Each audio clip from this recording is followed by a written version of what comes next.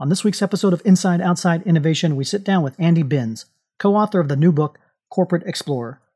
Andy and I talk about the innovation imperative facing corporations today and what they can do to foster an entrepreneurial environment to create corporate explorers within their companies. Let's get started. Inside Outside Innovation is the podcast to help new innovators navigate what's next. Each week, we'll give you a front row seat into what it takes to learn, grow, and thrive in today's world of accelerating change and uncertainty. Join us as we explore, engage, and experiment with the best and the brightest innovators, entrepreneurs, and pioneering businesses. It's time to get started. Welcome to another episode of Inside Outside Innovation. I'm your host, Brian Ardinger, and as always, we have another amazing guest. Today, we have Andy Binns. Andy is the co-founder of Change Logic and co-author of a new book called Corporate Explorer, How Corporations Beat Startups at the Innovation Game. Welcome to the show, Andy. Hey, Brian, thanks very much for the invitation. I'm delighted to be here. I'm excited to have you on the show. You have been in this innovation space for a while with McKinsey and IBM, and now you have a new book called Corporate Explorer, which is exploring a lot of topics that I think are near and dear to the heart of a lot of our listeners is how can we, as corporations, become better at this whole innovation stuff? Why has innovation become so important for corporations to figure out? That is really actually the point, isn't it? And we try to open the book Corporate Explorer by saying, look, a lot of what we're talking about is really old. I mean, it's been around forever, right? And even the notion of a corporate explorer didn't turn up in the last few years. You know, one of the earliest ones that I know of is the creation of the ATM machine. The ATM machine, De La Rue, a UK-based currency printer, literally has the license to print money. And it's like, well, surely people want to access this differently. And this guy comes up with the notion of the ATM machine somewhere in Surrey, in south of London, with Barclays Bank in the 1960s. And this is a 300-year-old corporation. This can be done by corporations. But to your point, it's got more important. And it's got more important because we know that digital is there and it's transforming not only a business, but an industry. You cannot safely sit within automotive and say, oh, those guys over in consumer devices no longer have anything to do with us. That's true there, but it's there in a dozen other industries you care to name. And so this notion of disruption that Clay Christensen taught us all about, it's kind of like, it's present. We don't dispute it. And we certainly don't dispute it after the last 2 years we've had, right? This high degree of uncertainty is present. And so a lot of corporations, even those who are doing really well today, I think see that the dynamics of their industry are changing at such a pace that they can't ignore a bunch of different innovations, either because they want new revenue streams and or they need new capabilities. I know that both of these stories are going on. Yeah, they're being forced to. It's kind of spot on. We've got technology advancements that are coming on. We've got new changes in marketplaces. We've got a pandemic. All these things are colliding at once, requiring companies to think and act and move faster than they've ever had before. And yet we still find example after example of companies that are struggling with this and overcoming obstacles that you would think that they'd be able to overcome because they have quite a few advantages from a corporate perspective. Absolutely. And that's why corporations beat startups at the innovation game. Now, they don't beat them every time. They may not even beat them, half the time, but they do. And the point about assets is exactly why they do that, right? It's when you can leverage brand, customer access, technical capabilities, whatever it might be, then that's what's going to bring you faster. So let's dig into that a little bit more. What are the key advantages that corporations maybe aren't recognizing or aren't using to the fullest extent when they are wanting to do more innovation initiatives? One of the stories we tell in Corporate Explorer is that Analog Devices, a really strong technology innovation company, electrical engineers running around making phenomenal semiconductors, worrying about the speeds and feeds of their circuits. And then they start to observe a change in the world, particularly in industrial markets, where there's this opportunity to connect their sensors, accelerometers and various other ones, to the cloud and to use analytics to observe the functioning of the machine, right? It's a great space that a lot of startups are active in.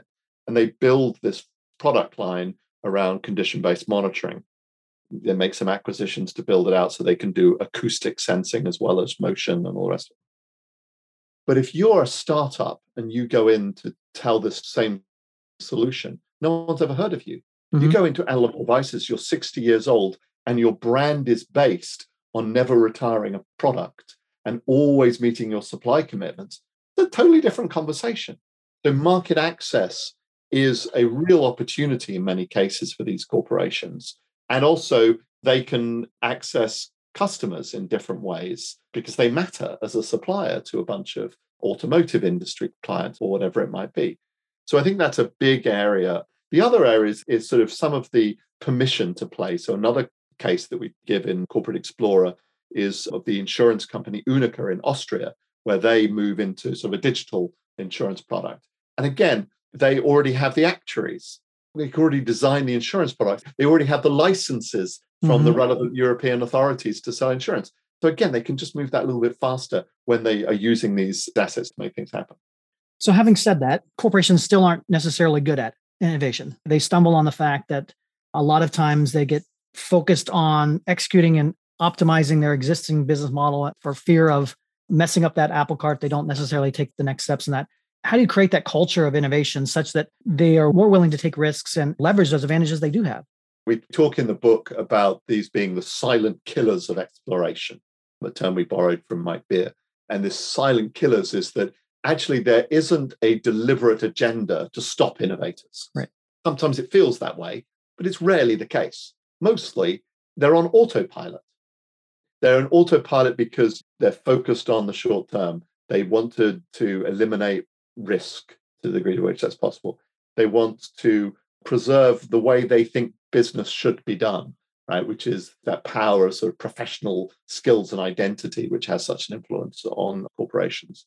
And so I think what they need to do is to learn.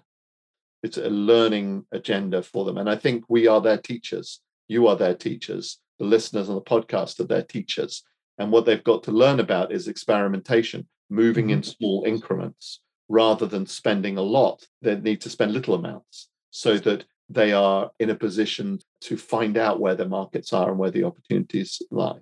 I think that they need to trust their corporate explorers, get off this notion that importing people who've been in a series of failed startups, that they're going to know how to get this done. It's very disrespectful for all the many people who've done fabulous work in startups and then moved to corporations and done spectacularly well. But why would you trust them? They failed, right?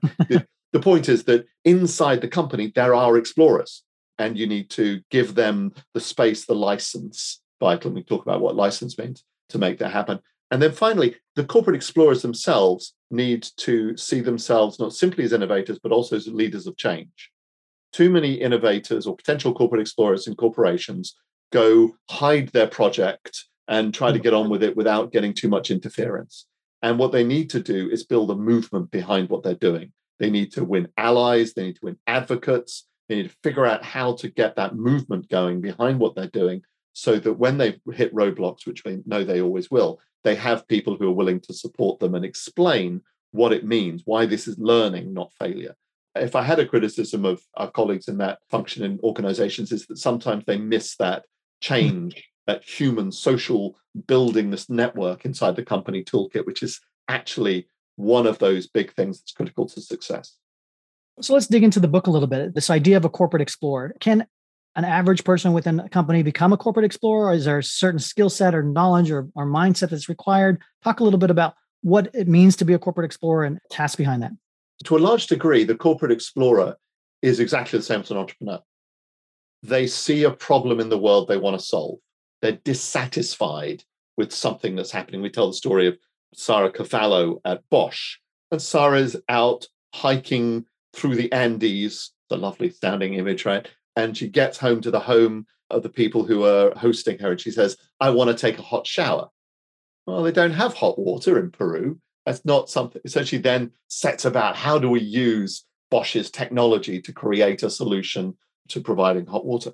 It could be Sarah, and these other examples I gave the same. We told the story of Balaji Bondili at Deloitte. He gets involved in the tsunami relief in Asia, and he sees the power of the crowd. He's, the power of the crowd. This is something that could transform consulting. And like 10 years later, he gets into it, right? So there's this passion behind something in the world you think you can fix and some way you think you might be able to do something about. And that's true in entrepreneurs and in corporate explorers the same. What's different is this social ability. The corporate explorers that succeed are those that firstly can articulate a case in a way that gets attention. Mm-hmm. They're really good storytellers. They can bring the possibility and opportunity of what they're proposing to attention. And they do so not because they say, oh, we can just get a little bit better. Yeah, if you back me, it'll be, there's a small piece of revenue that I can build. No, they've got ambition. They say, this is transformative. And the thing is that actually gets more senior attention than the safe, I can do a little bit better, because it starts to hit the scale of what a senior manager is interested in. So they do that really well. And then they build out this network of support around that idea so that they're able to then execute it and sustain it.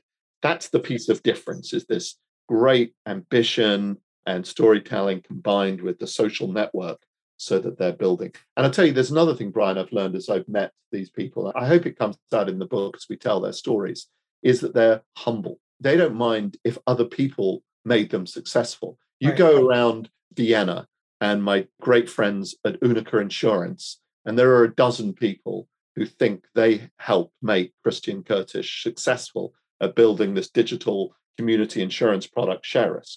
And he just has a way of making other people feel they played a role. That also is something, again, I think different from an Elon Musk, that defines the great corporate explorer. It sort of takes a community of leaders around it, not just those involved in the project or the venture themselves, but also the people who are going to be actively engaged in supporting it. If I'm in a corporation and I'm trying to understand and maybe even find the corporate explorers within my own walls and that, and nurture and build that, are there particular techniques or things that you've seen to help identify those corporate explorers within your company? And then what number of corporate explorers do you really need to have an impact? I think there's a sort of the proactive and reactive, if you will, right? And the reactive model is simply, are you listening? Are you actually looking out for them? I'll tell you, one of the most successful corporate explorers we talk about in the book is Jim Peck at LexisNexis, right? He built a multi-billion-dollar business in 10 years inside an existing corporation, which does legal and news information. He builds this big data risk analytics business. And Jim saw the insight. He had the idea. He proposed it. Nobody gave him the responsibility. This incidentally is true of Christian in Unica Insurance. Nobody gave him, here, go build me $1 billion business. He proposed it. So there's a reactive side. And are you listening? Are you ready to cope with that? Ideally, do you have an ambition, a sort of strategic ambition that says this is what we want to do? So that if I'm Jim or Christian in the business, I feel I have a license to propose those ideas. Right. One of the great examples is MasterCard. And they had this ambition to wage a war on cash. That's actually a really empowering thing. That tells me I'm going to find ways of converting this big number, like at that point, 85% of transactions on cash, to digital. I know, wow, those are the ideas. That's how I evaluate success, right? That reactive piece and that inspiring. The proactive thing is go looking for them. And I think there, your best bet is some sort of participative, competitive approach where you're focused on solving customer problems. What are the top 10 customer problems you want to solve in the world? And invite people to come up with ideas. And we can talk more about this. I think there's a problem in corporations of too much idea creation. But I think hey, how can we solve these customer problems? How can we add more value to different customer groups? What places are there where there are customer groups we've identified that may have problems we can grow into? That kind of thing is a great place to encourage people to participate and then step forward with their ideas. And then don't spend too much on any one idea. Startups run through scarcity, and so should corporate ventures. They should be begging for cash. As corporations in some cases are, they worry much more, particularly in Europe, I find they worry much more about the size of their office and how big the team is that they can hire and all this kind of stuff, which is complete nonsense in comparison to, have you validated the idea? Have you done enough to prove out whether there's really a market for it or not? Following on the incentives conversation, a lot of times we think, you mentioned there's a lot of intrinsic incentives that seem to be in play for the corporate explorers that actually have success within that. How does a company think about incentivizing folks to raise their hand and say, hey, I want to be an entrepreneur within the walls, or I want to take my ideas forward? Are there things that seem to work better than others? It's a pretty complex area for sure. And there's a view out there, I think, that what we need to do in corporations is in some way mirror the rewards of the of a startup. So Intel had this approach, which actually ended after we published the book. And they said, okay, go and build a venture. We'll give you what you need. And if it reaches an external valuation of $1 billion, we'll give you 10 million, or a business unit will buy it out for 10 million. Didn't work. And it didn't work also, if you think about it, it introduces a perverse incentive to spin out the venture outside of the corporation. So you don't get the value from it, because you're going to get far more on the open market than you are in the corporation. That's great for the individual corporate explorer or entrepreneur. It's lousy for the corporation. It's a flawed notion of incentives. And most of the people I've mentioned who've done this successfully are ones who actually have received very little additional compensation. Now, that doesn't mean that they haven't done very well for themselves, because this is a great way to prove your career, to prove that you're a CEO. Jim Peck ended up being CEO not only of LexisNexis Risk, but also of two further corporations. He's now CEO of Nielsen IQ, market research firm. And Christian's career has blossomed, others have blossomed. There are real opportunities. It's just not the same as an entrepreneur. And so I think what we need to do is, the issue is less about what we pay them, and it's more about the environment we create that accepts that explore businesses are different to the core business, that how you evaluate them, how you manage the fact that there is high degrees of uncertainty around how fast they'll generate a return. That's the point. And if you make it so that that's accepted and understood and well managed, then your corporate explorers will emerge. If you make it, oh, you've got a great idea, I want to see a 5-year cash projection on how you're going to deliver the same margin as the core business, then you're going to throw them out, right? You're going to eject them over time. That's really the area of incentive that I think we should focus on much more than the individual payment. So the next question I want to ask about is, how do you know if you're making progress? How do you know if your corporation is getting more innovative? What are some key measurements or ways to know if you're making progress? I think that it is, for me, about how many revenue generating businesses have you created. Again, there are some who would say this is about how many billion-dollar external valuations. This is nonsense.